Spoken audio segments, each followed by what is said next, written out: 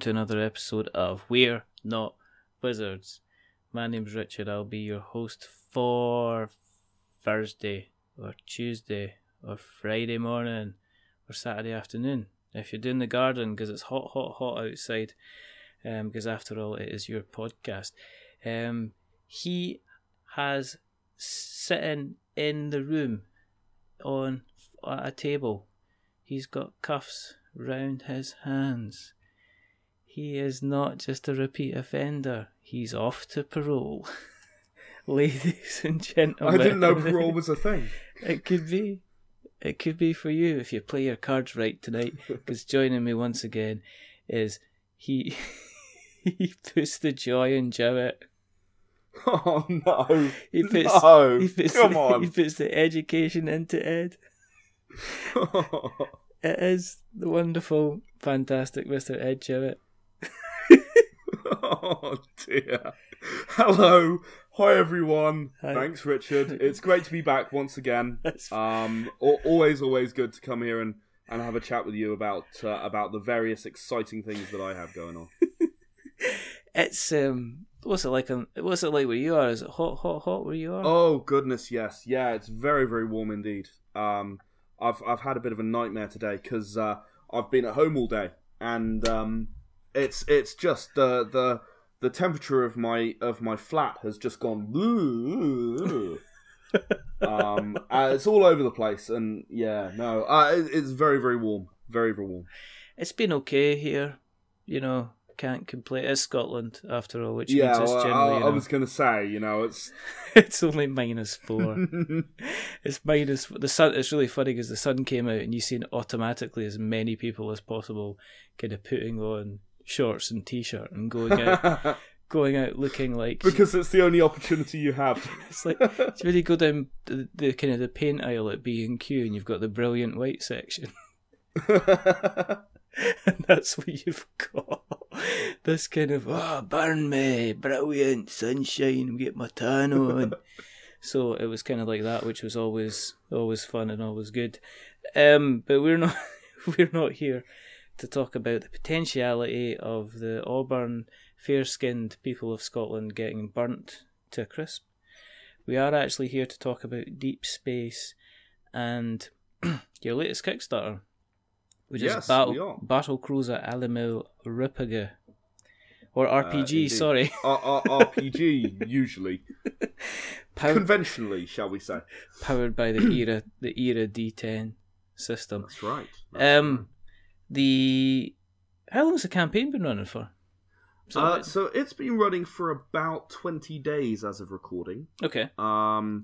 Yeah, roughly. In fact, you know what? Since the 4th of April, so a little less, about a little over 2 weeks. All right. Okay. So you still got a little bit of time to go. You got about 8 or 9 days to go by the time it's 9 days to date. Yeah. Okay. Yeah. In fact, just about at the recording, exactly 9 days. We could time it, and then we could just start talking when it is exactly 9 days.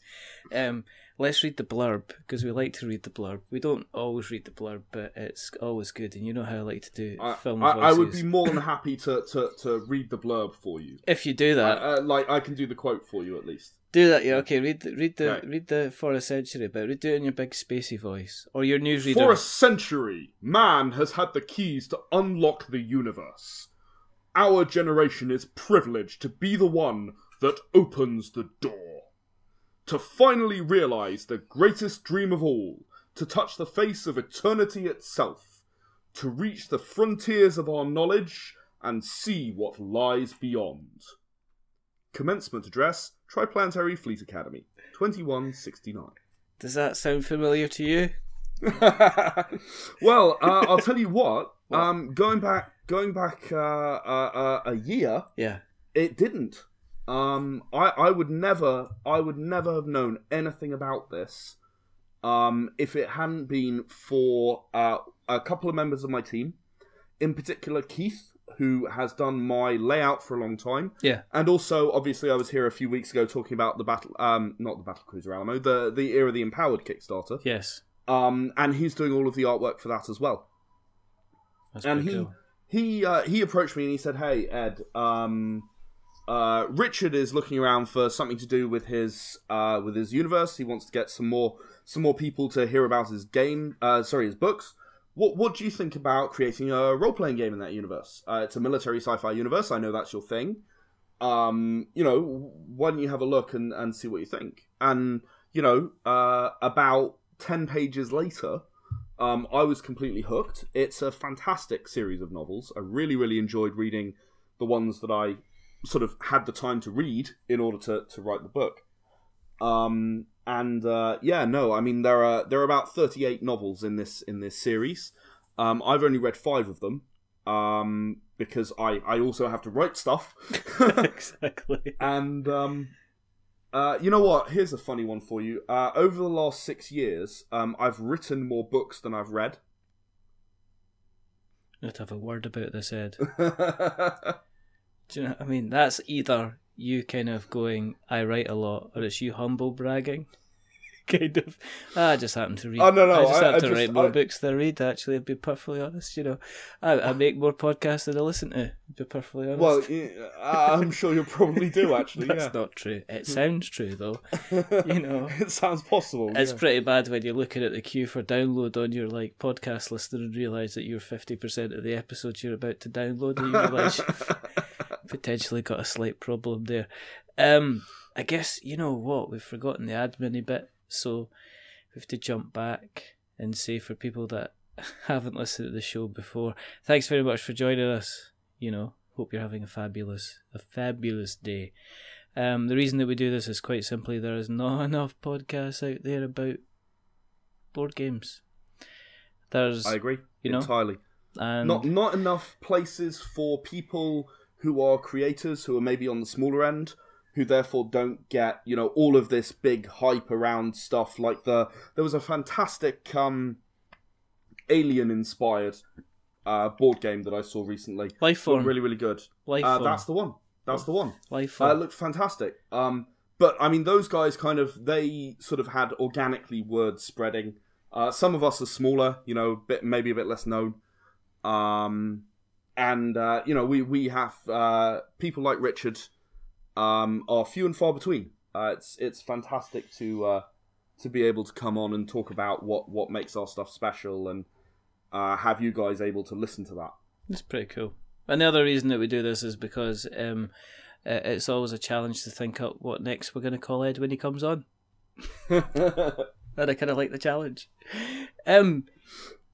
This is different from what you've done before, because you're obviously taking somebody else's IP. I'm reading from the show notes tonight. Yeah.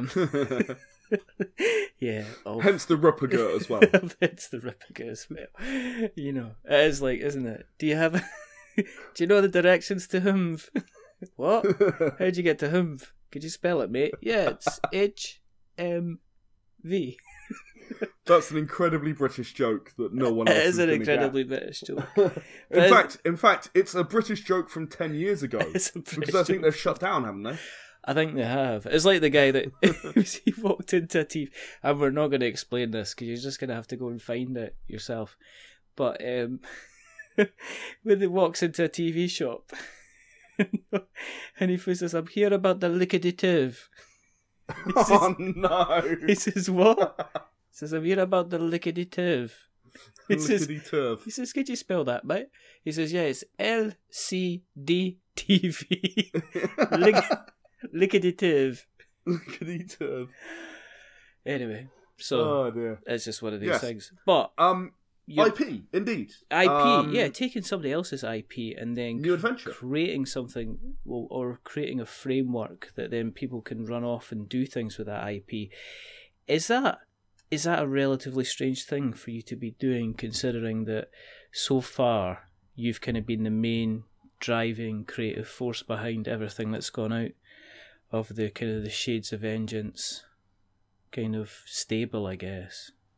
Yeah, I mean, I'm going to be honest. This project has been a really interesting and different challenge, because whenever something came up in my universes that didn't make sense, or I didn't like, or didn't quite mesh with what I wanted the game to be, I'd just change it. right? Yeah. I mean, when you create the universe, you can do that.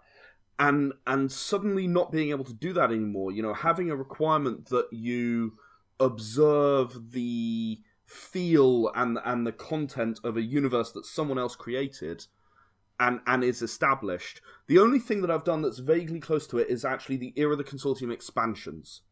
Because if I look back and go, that's not going to quite mesh, then I have to update the expansion rather than the material that's already out in the world.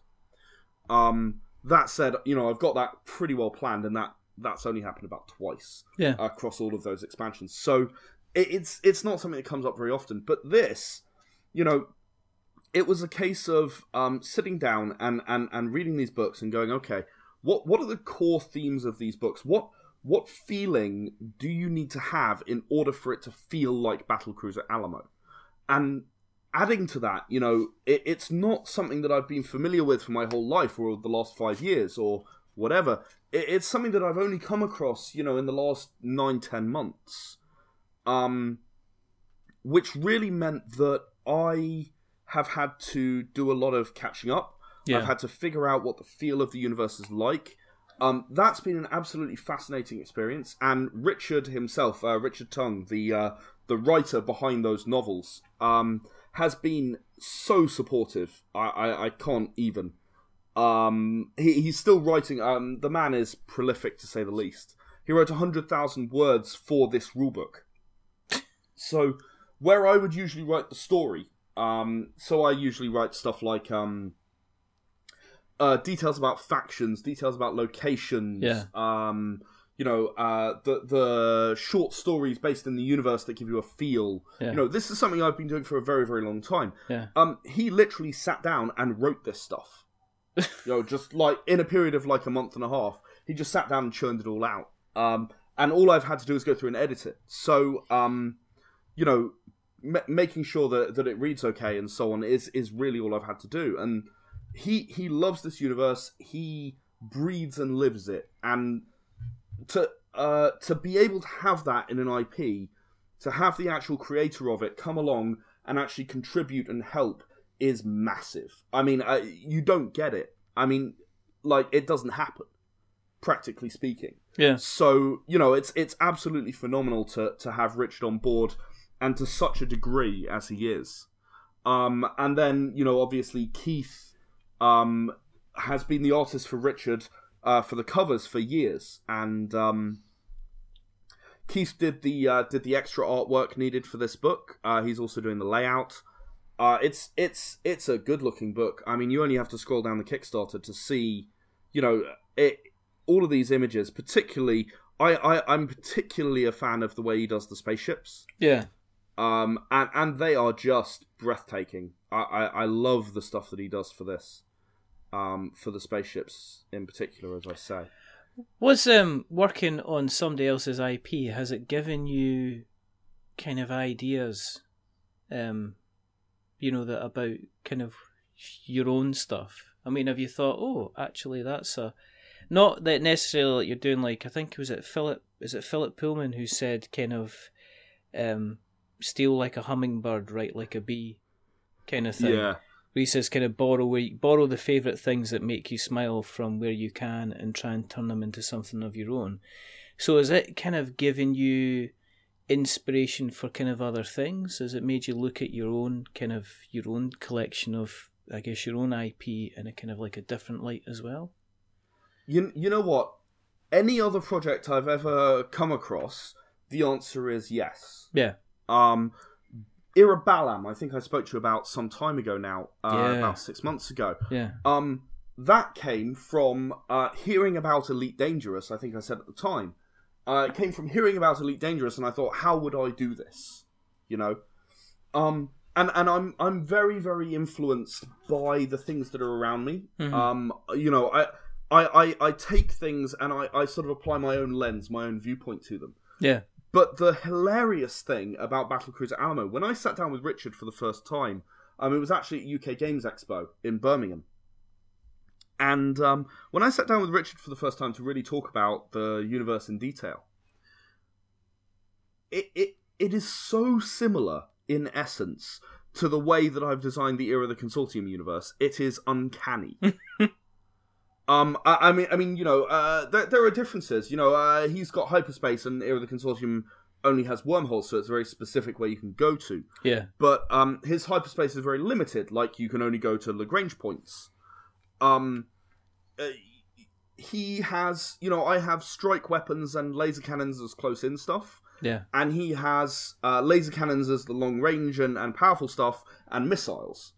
But the essence of the way things work, the essence of that military feel of the craft, the way that units are organised, the way that people go rushing headlong into danger, sort of, in general, the feel is so similar to Era of the Consortium.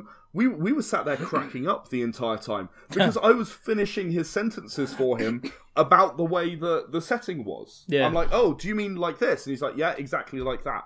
That's pretty cool.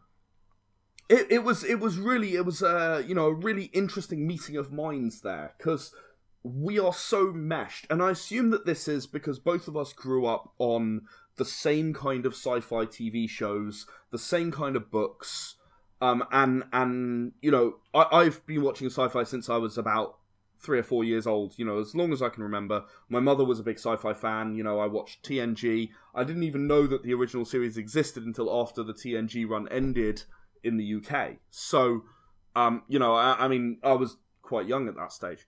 So, I don't believe that. I think you were born about 25. Just popped a up. lot of people say that. Stuff just popped out and started writing. Do you know what I mean? Oh, it's an RPG. It's based on a maternity hospital. You need to, you know. And your mum's just like, what?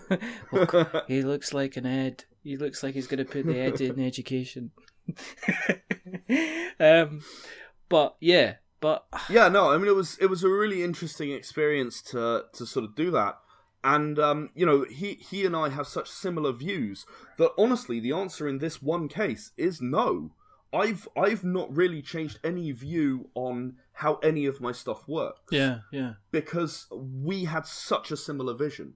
And you know, the way that he's executed it is very different, but the feel, you know, it's definitely something that you could have achieved with Era of the Consortium, yes. Mm-hmm. But there are some elements of his universe which, you know, we didn't discuss at that stage, but, you know, I sat down and I read the books, and combat is brutal. Not so much space combat. Space combat is pretty similar to the way that I frame it in Era of the Consortium. Yeah. But ground combat is a bloodbath. All right. You know? It's absolutely brutal. Like 70% of the squad of Space Marines die in the first book. You know, it's like, whoa! How many just died? You know, like the weapons are so powerful relative to people. Yeah. That people just get slaughtered. And that is where, you know, he and I sort of discussed it a bit, and we came up with this idea of having not one character for the role-playing game, but two. One of them is an officer on the ship. Because right? I read this and I was like, right, this is an unusual. But you've as far as I know, and please, if any listeners know otherwise, let Richard know. I'm sure he'll pass it on to me.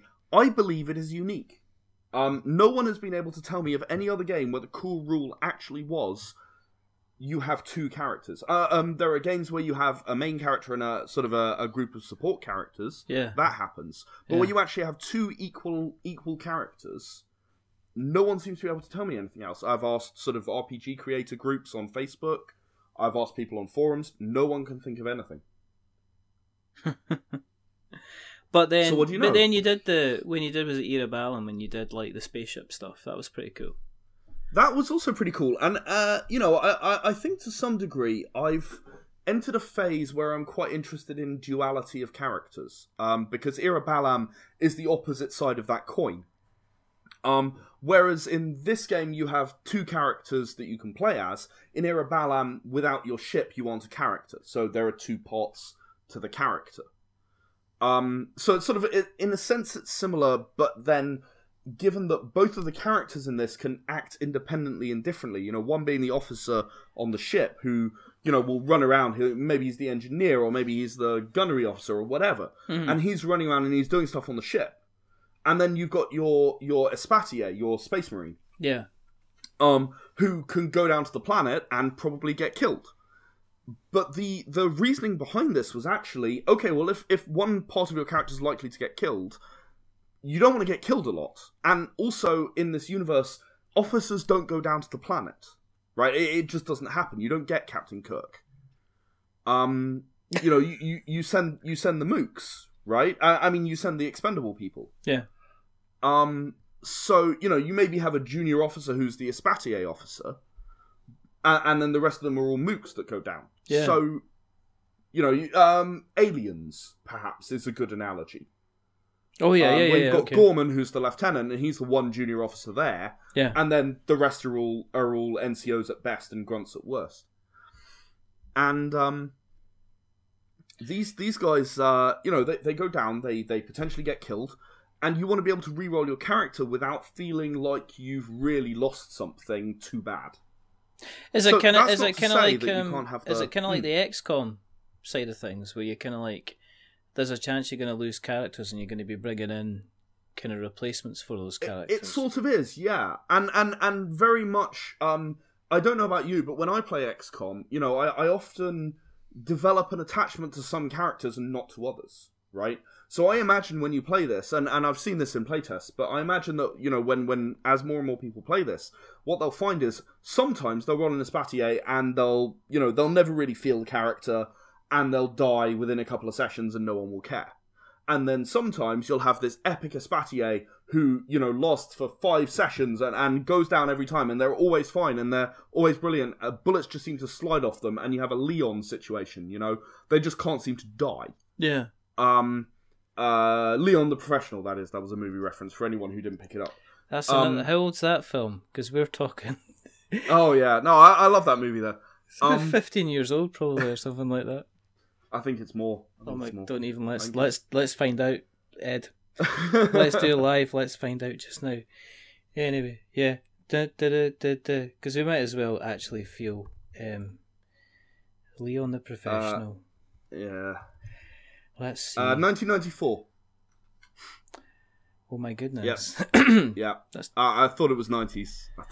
That's 23 years ago. Yeah. 24 years ago. Yeah. Oh my goodness.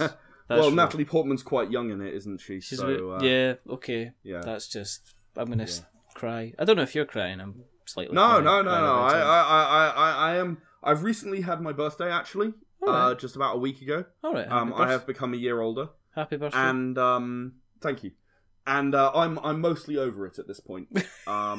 What the hell? Or...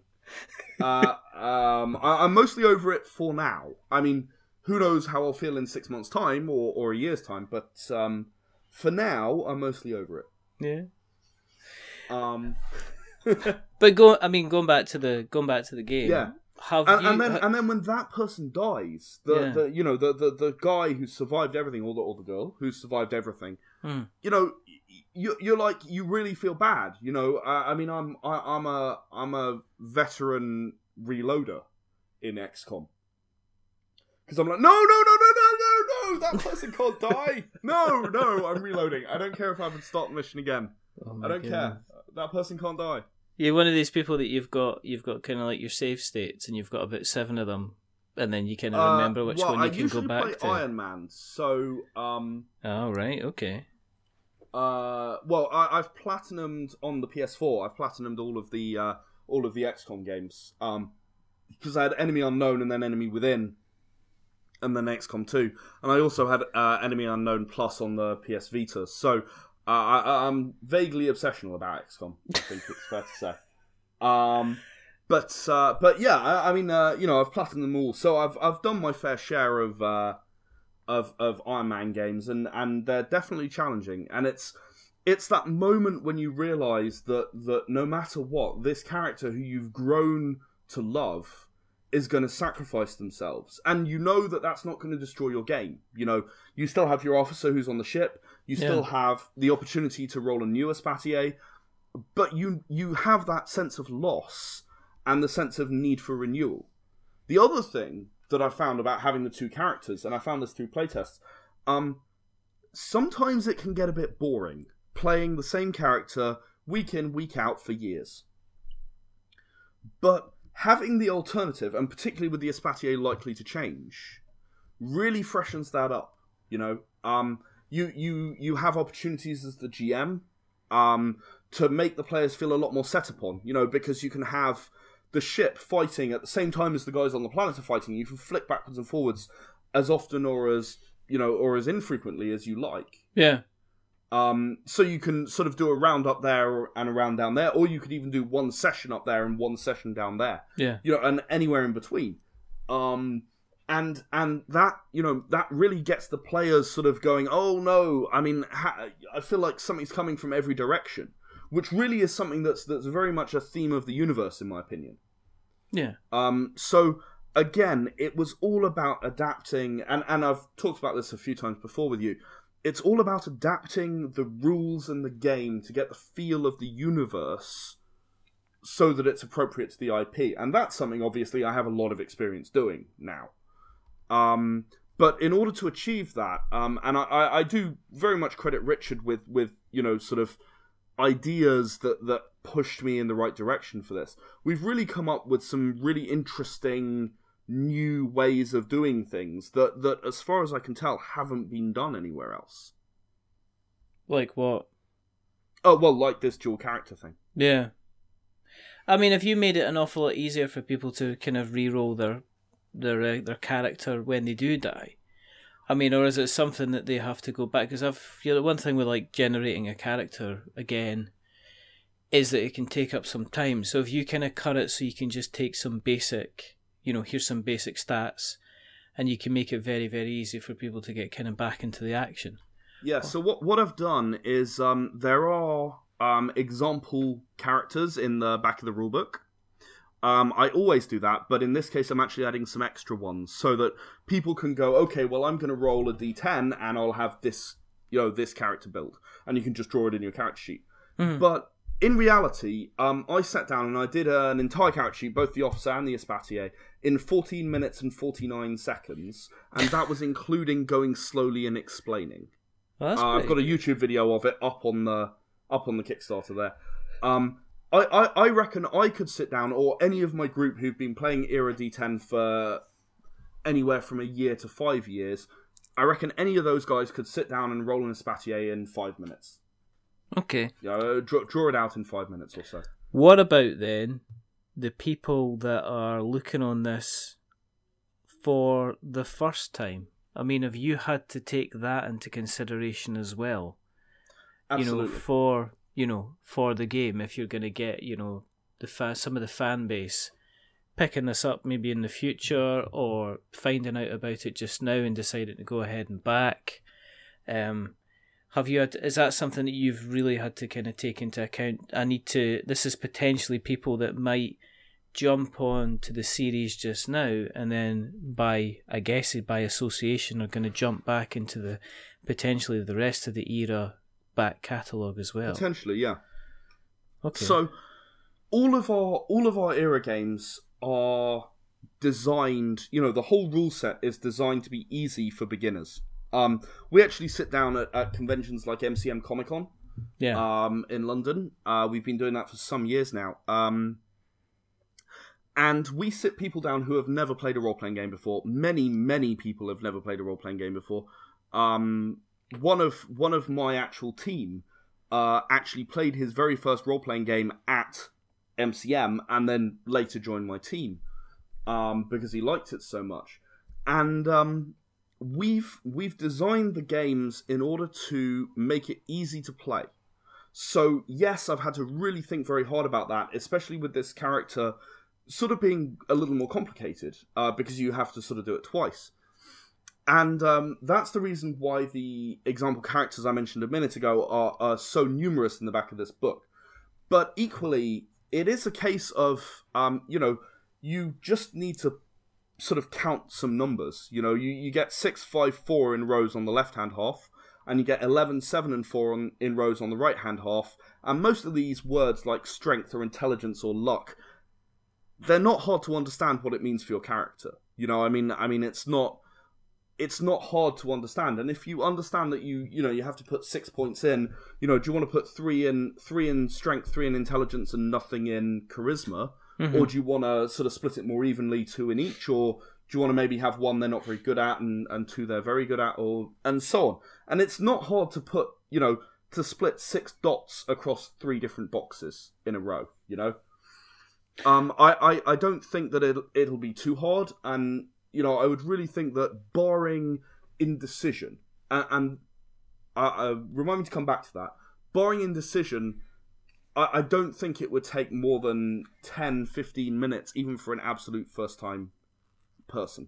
Mm-hmm. So one of the things when I guide people through character creation in my rulebooks, I always advise, and I was reading through Icons, which is, for those who don't know, a superhero role-playing game. One I have had a lot of respect for. It's not as good as Era of the Empowered, of course. No, but, of course not. Of course.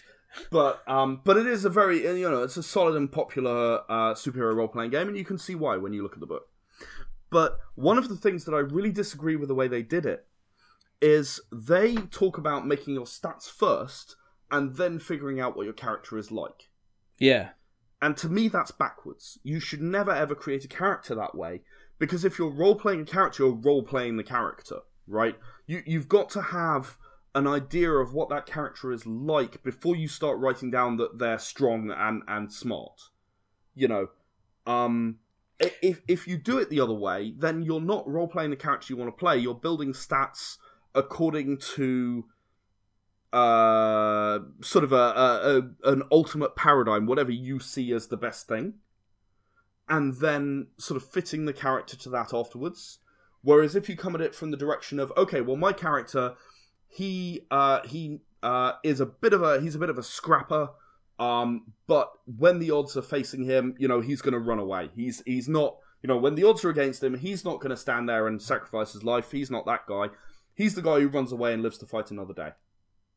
Did you find that stats for that? Did you then find that people who are playing 2 different characters have got a tendency to try and play those characters as 2 different people? That if they know, for instance, that their soldier is potentially going to be going bye-bye, that they are more likely to be, brash and, with that, have a different kind of attitude than being the commander or being the officer, and knowing that they might pretend they're going to have a longer life on the, Actually, no. I found it was completely the other way around. Really?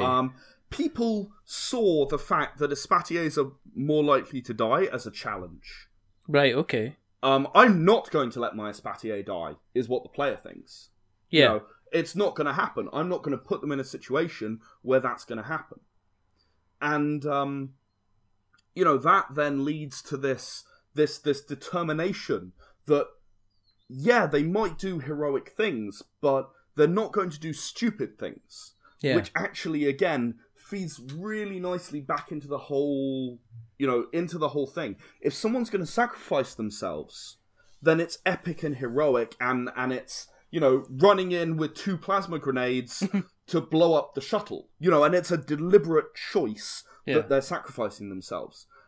Because that's going to save everyone else's lives. And the officers ended up being the more brash and thoughtless individuals, because they had to worry less about whether they would be alive at the end of the session. Yeah. So I because I assumed exactly what you're saying. I assumed everyone would just run headlong into fire because they didn't care. But no, I mean there is of course this essential thing for role players where most people don't want their character to die no matter what. And I think that carries over and plays nicely into this universe's feel to maintain that, because all of these guys are well trained. All of these characters are well trained military individuals. They're not stupid, and they're not going to run headlong into enemy fire just because it's funny. So, when you're running your games, are you finding they're kind of like more Battlestar Galactica in terms of the conversation that's going back and forward than kind of like Star Trek? Is it kind of more real? Is it kind of more really, or is it even closer? Is it even closer maybe to I don't know, a kind of a war. I got to be type honest, thing? it's a lot more Galaxy Quest than it is Star Trek. Really? My group are fairly notoriously silly though. I mean, for example, there is a scenario that we run at conventions. We have one for every single game, and the one for Battlecruiser Alamo involves you. One of the other things I should say, just as a quick aside, the universe. The Triplanetary Confederation within the first 3 books, which the core rulebook is based around, is very new. It's very newly formed, and all of the 3 main factions believe they should be the superior one. Oh, right. So there's Mars, Titan, and Callisto. Yeah. And, Titan are sort of very sort of ramshackle and not very well organised. Mars are somewhere in the middle, and Callisto are totally military and professional. Yeah. And, sort of the captain is on the Battlecruiser Alamo. The captain is from Mars, the first officer's from Callisto, and the second officer's from Titan. And the Callistans and the Titans are trying to sort of push themselves up the ranks a bit. So there's a mutiny in the first book. Spoilers. There's a mutiny in the first book, and I'm not going to tell you how it goes, but there is a mutiny in the first book. You find that out within about the first 20 Generally, pages. a mutiny happens when there's a thing in charge, and then people within that power structure decide they don't want the other people at the top to be in charge. Yeah, I mean, and those are the kinds of things. But that is sort of, and in the second book, there isn't exactly a mutiny. There's internal intrigue all through these first 3 books. Yeah. And that's something that I wanted to capture, and it's very much sort of up to the GM how they interpret this. But what we did for this session is we said, okay, so the ship that you're on, which is not the Alamo, you don't play on the Alamo in this game, that's not the idea. Yeah. It's based in that universe, but there are 6 other battle cruisers. They're all named after hopeless battles, so like Thermopylae, Alamo, and so on. Yeah. And you're on board one of these other ones. So, you are in the midst of a mutiny. You are escorting the security officer, and the security officer in this case is a computer hacker, not like a Worf. It's computer security, cyber security. All right. Okay. More like EDI in Mass Effect. All right. Okay. Yeah. Okay. So you're escorting this person to the auxiliary control room in order to save the ship, because not only is the mutiny going on, there's also a ship-to-ship battle going on at the same time, and the mutineers are trying to take over and hand over to the other ship.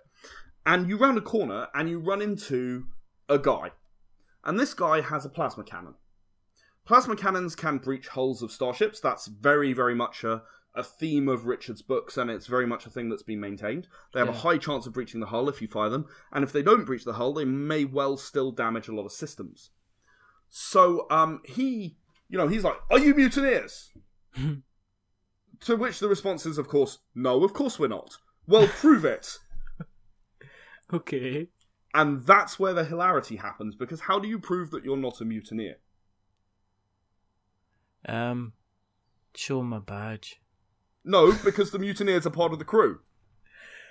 I don't know. Exactly. I mean, and that's the point, right? So, I mean, this is supposed to be a thing that you have to try and get around. It's a deliberate obstacle that you run into, and it's all part of, giving someone an example of what the game plays like, right? So this is an hour-long session, that this is just the first thing that happens. And I had the people who tried to convince him. I had the people who ran round the corner past him and sort of dodged all the plasma fire. I had the people who kneecapped him. I had the people who deliberately annoyed him or taunted him so that he would fire, breach the hull, and suck himself out of the hole. It went from the sublime to the ridiculous. And unfortunately, my group, and I have playtested with other groups, of course, but my group in general tend towards the ridiculous. Which is hilarious, and we have a lot of fun, but I also know there are a lot of groups out there who take things very seriously. And the thing is that you can play this game with a sense of the ridiculous, Yeah. while still maintaining this feeling of being a little bit set upon, a little bit overly surrounded. Okay, and who do we trust? Because when someone walks up to you in a spacesuit, do you trust this person? Are they a mutineer? Are they just looking to try and kill you? Depends. If I'm in the middle of Tesco's and somebody walks up to me in a spacesuit, then I'm probably more likely to not trust them. But it depends if they're in the frozen food section or not, because they might just want to, they might just want to stay warm. They might just be wanting to stay warm.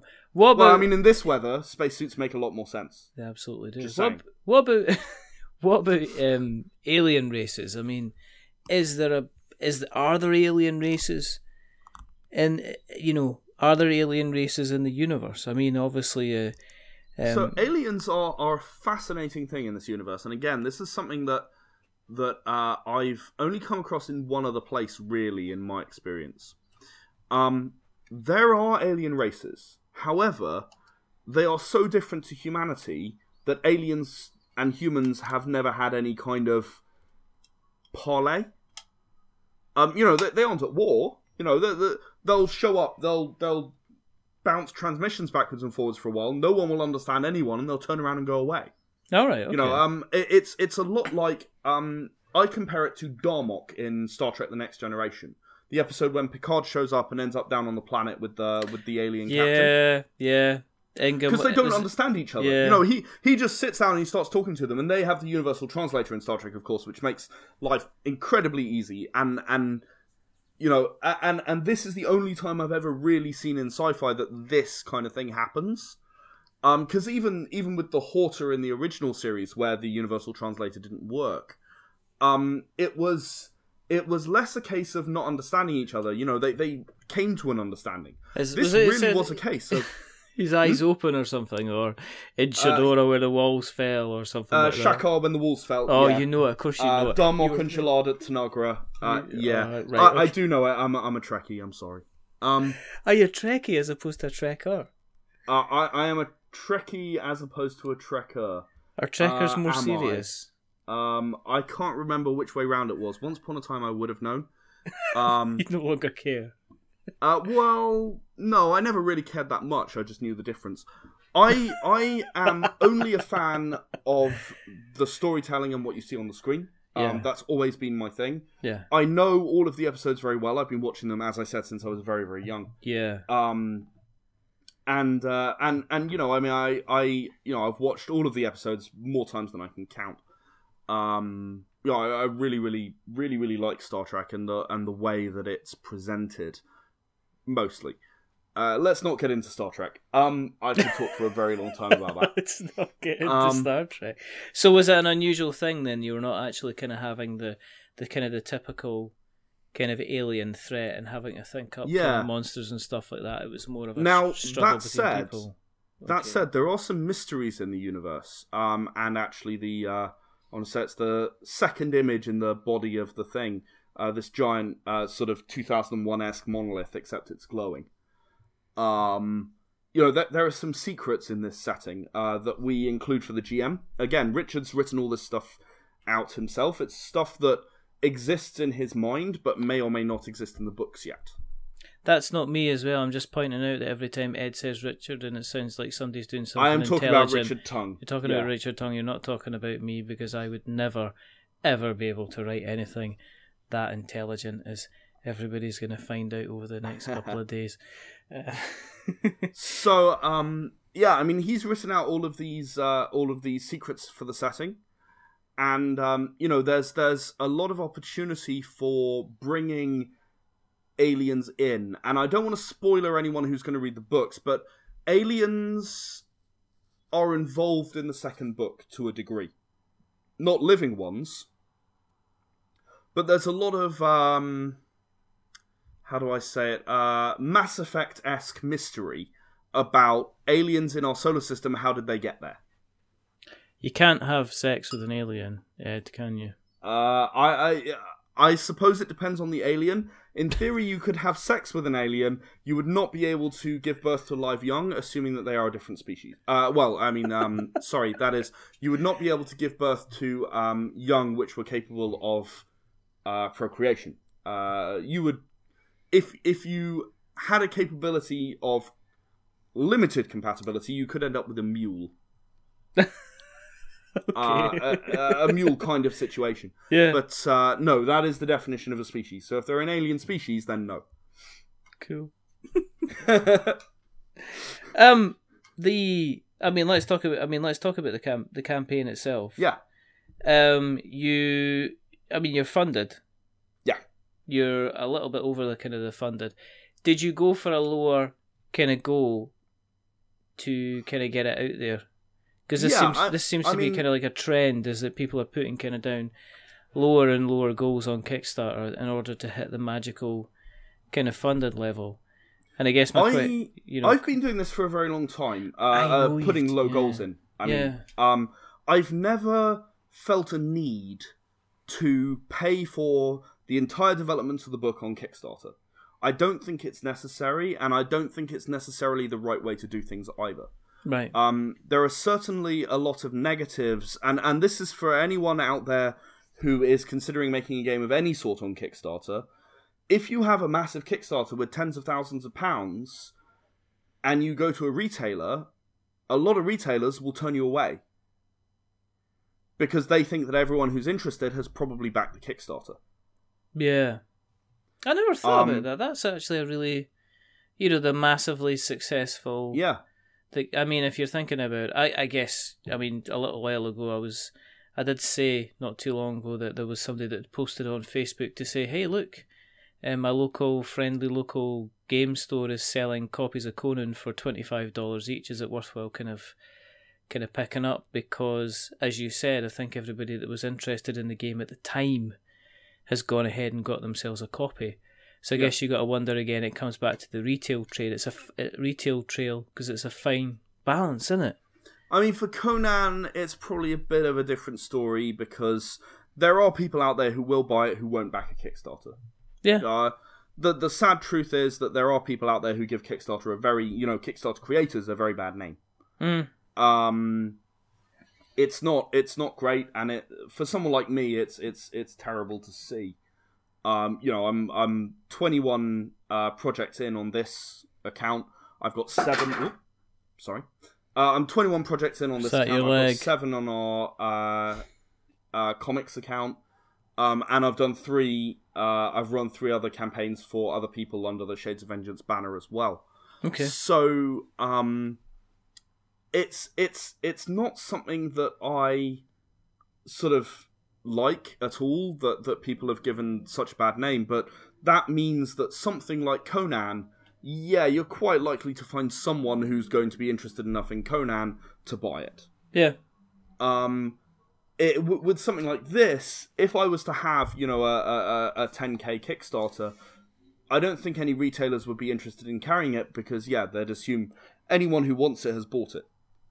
Because the point of entry, and this is the same with the other campaigns, your point of entry for getting involved is as little as, it's like usually pledge £5 and you can join along with the Kickstarter. On this, you kind of pledge £5 and you're getting the kind of the setting guide. If you pledge £7, you're getting the player's guide. If you pledge 12, you're getting the player's guide in a paperback. 19 is getting you the core rulebook in digital format. And then you're getting everything digital at 22, and then the core rulebook at 32. In paperback, paperback, yeah. Is it cost effective still to kind of get so many kind of different versions kind of printed out?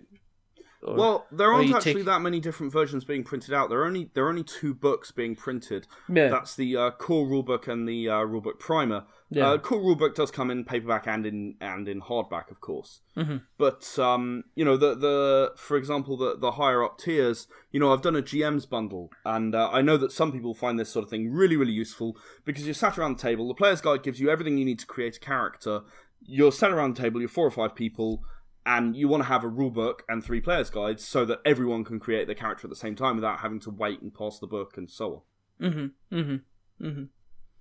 As Kickstarter continues to be the behemoth, there's another. Brian Lewis, that was on the show Dinosaur Island, appears to potentially going to be hitting kind of like 2 million. Brian's absolutely fabulous. He was a fantastic when he was on. Do you think we're reaching the point where maybe certain projects aren't just going to bother with Kickstarter because there seems to be a reasonable skew towards the kind of the bigger projects now? Or is it still something that you're going to continue to rock up with, and it's going to take a really different platform with a really different view that is going to turn your head? I have not seen another platform that offers what Kickstarter offers yet. Right. And what Kickstarter offers, and I think pretty much anyone who runs a lot of Kickstarter projects sees a similar thing. Mm-hmm. Kickstarter offers a massive audience of people who are interested in projects. Yes. Right? Like anywhere up to 50, 60, 70% on some Kickstarters come internally from Kickstarter. Right?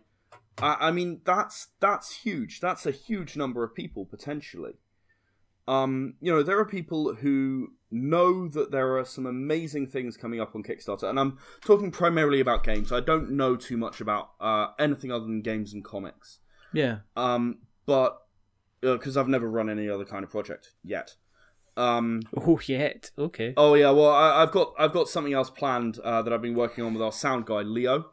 Oh yeah. We're doing an audio drama. We've been working on it for some time. We've already finished 3 episodes of it, and we're aiming to do 12 for a season and fund its release on Kickstarter. That'd be cool. It's Leo is very, very talented. He's a talented voice actor. They've got me in there doing some stuff as well. I'm the comic relief, if you like. I can't imagine anyone more suited for the job. Indeed. But I mean, are we at the case that are we kind of at the case of Amazon, kind of eBay, kind of big corporate? Because Kickstarter is approaching big corporate kind of entity, isn't it? I mean, it's got millions of pounds, millions of dollars going through its platform. Yes, it's kind of taking a slice, but it's a hefty decision maker for a lot of people.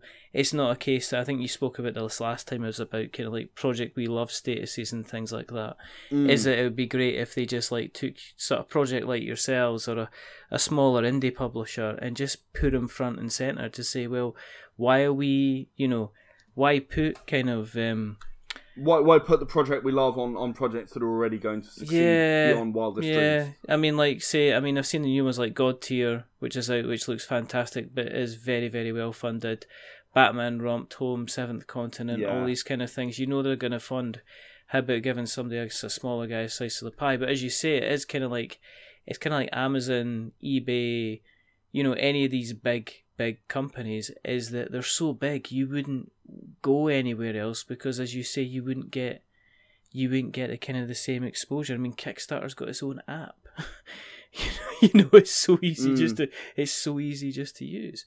And to be honest, I know people who sort of run a Kickstarter and then run an Indiegogo or whatever. Yeah, I've seen that. I've seen it as a follow up for funding. But yeah, I mean, I'll be honest with you. I think we've had one company that's come on to talk about their Indiegogo campaign, and that was Mike Barnes, wonderful, beautiful Mike Barnes, to talk about Dized when that was on, and that was yeah. No, I was trying to remember where I knew the name from. Dized, of course, yeah. Great guys, Dized, really fantastic guys. And yeah, I mean, I think that for now, Kickstarter's not going anywhere. For as long as indie projects get some funding on Kickstarter, it will exist. And it will exist to help people like myself who need that faith that I'm going to be printing 40 copies. Yeah. Who need that reassurance or that little bit of extra money to finish, which is very much a thing on our comics. We often get very, very close and then run out of budget because John always wants to do more and better and look nicer, and I'm like, John, we only had this much Jonathan Lewis, this is my head of comics here at Shades of Vengeance. We do a lot of the work together, but he'll go, oh, but I want this artist, and I know he's this much more, and but it's so good, and I want it. That scenario exists, or someone funds a game and they put £10,000 of their own money into it, and they need £2,000 more, and they just don't have that money to go ahead and kick off a proper production run. Yeah. All of this stuff exists. All of this stuff is there. And I think for as long as people on Kickstarter are willing to back indie games, I think indie games will always be there. Yeah. I've not seen any sign of the number decreasing. And I think that while as an indie game, you have to be realistic about what you can achieve. Yeah. 1,500 for me for this project is perfect. I'm more than happy with that. Don't get me wrong, I would love to have more, but I am totally happy with getting that funded. And if we get not a penny more, I will be happy to put this out and go, yep, we did this. This is the Battlecruiser Alamo RPG. It's the brainchild of Richard Tongue and myself. Yes. And we've put this time, we've put this effort. Look at this amazing book that we've produced together. And I will be proud of that. That's awesome. So say we all. What we'll do is, as always, we shall make sure that we will put the links for the show notes, which in your case is really easy because all I need to go to is the previous episode. Basically, copy everything that was said before, and just take out this the Kickstarter and replace it with a kind of like the new one. Yeah, I do like to make your life easier. You do. It's fantastic. It's absolutely so appreciated by all these people that just don't do that, and I have to actually go to Google and like search for their company so I can find their links. It's just so time consuming. Just like that's 7.5 minutes of my life I never ever get back. Never get it back. Absolutely, just ridiculous. But for everywhere else, if you go and search Shades of Vengeance, search on Kickstarter, you're going to find Ed and all his lovely campaigns. And obviously he's on places like Twitter, he's on places like Facebook. You'll probably find him here again in about 3 months' time, to be perfectly honest, because that's the way we kind of roll. You think it's going to be as long as that? Wow, that's optimistic. I mean, we've got some awesome. Just what we got 5 minutes left. We do have some awesome other things planned. We've got Evil Overlord, which is our second card game, where you are an evil mastermind attempting to take over the world. Unfortunately, your minions won't all fight together. So you go down to the evil minion market to trade with the other evil masterminds to take over the world. You want to have the best army at the end of it, you see. It's a brilliant game. We've had a lot of success with our sort of pre-release print. Everyone absolutely loves it. I've sent it all over the world for playtesting and comment and so on. And really great stuff. And then we've got our next major role-playing game, which will come as soon as Era the Empowered is done, pretty much. It'll probably be August-ish. Cool. And it'll be Era the Chosen, our first horror game. And actually, if you're interested in a horror game on the Era D10 rule set, we actually have a Facebook group devoted to Era the Chosen. Okay. So if you search Era the Chosen in Facebook, you'll come up with the official Era the Chosen group. And I'm posting weekly in there little snippets, stories and images and explanations about what's what. And, you want to know what the bad guys look like. Well, they're like this. And that was the one I just posted today. Does that mean I need to change the link? No. That one give me another link. I can give you another link if you like. That'll be fine. That'll be fine. And for people who want to keep an eye on what we are doing, I wish I could like copy and paste. Yeah, just no. You know what? For people who want to keep an eye on what We're Not Wizards is doing, go to the Shades of Vengeance Facebook page and click through to this interview, and then you'll be on the right website. There you go. That's fantastic. That's what we want. Or Oh, he's such a cheeky monkey. Or you can go to Twitter, you can go to Facebook, you can go to, jokingly around, but I think we're still on Google+, no idea why. You can go to Instagram, you can go to Stitcher and Spreaker and Acast and Spotify. We're still on Spotify. I've literally barely heard of any of those. They're all magical and wonderful. We're also on Apple Podcasts as well, so if you want to be a real sweetie, then please go to Apple Podcasts and drop us a subscription. If you want to be even more glorious, drop us a rating or a review. If you are going to give us a rating or a review, it's a 10. No, I'm not having you do this again. Give him a 10. Give him a 10. He deserves a 10. He works hard. He spends at least 7.5 minutes Googling people's companies and putting the links up. I mean, come on. If that doesn't deserve a 10, I don't know what does. Let's be honest here. And we need to thank our new patrons on our Patreon, which I usually don't kind of go on about the Patreon, but we seem to be, even though we're putting people off where we can, we seem to be having people who say they've got nothing better to do and they're throwing us some money, which is always really, really nice. So thank you to John, and thank you to Anthony as well for joining our wonderful little Patreon family, which seems to be growing. And as we say, don't give us a 10 because it makes us big-headed, and don't give us a 1. Don't give us a 1 because it makes us cry. Don't listen. Give us a 5. You're ruining the joke, Edward.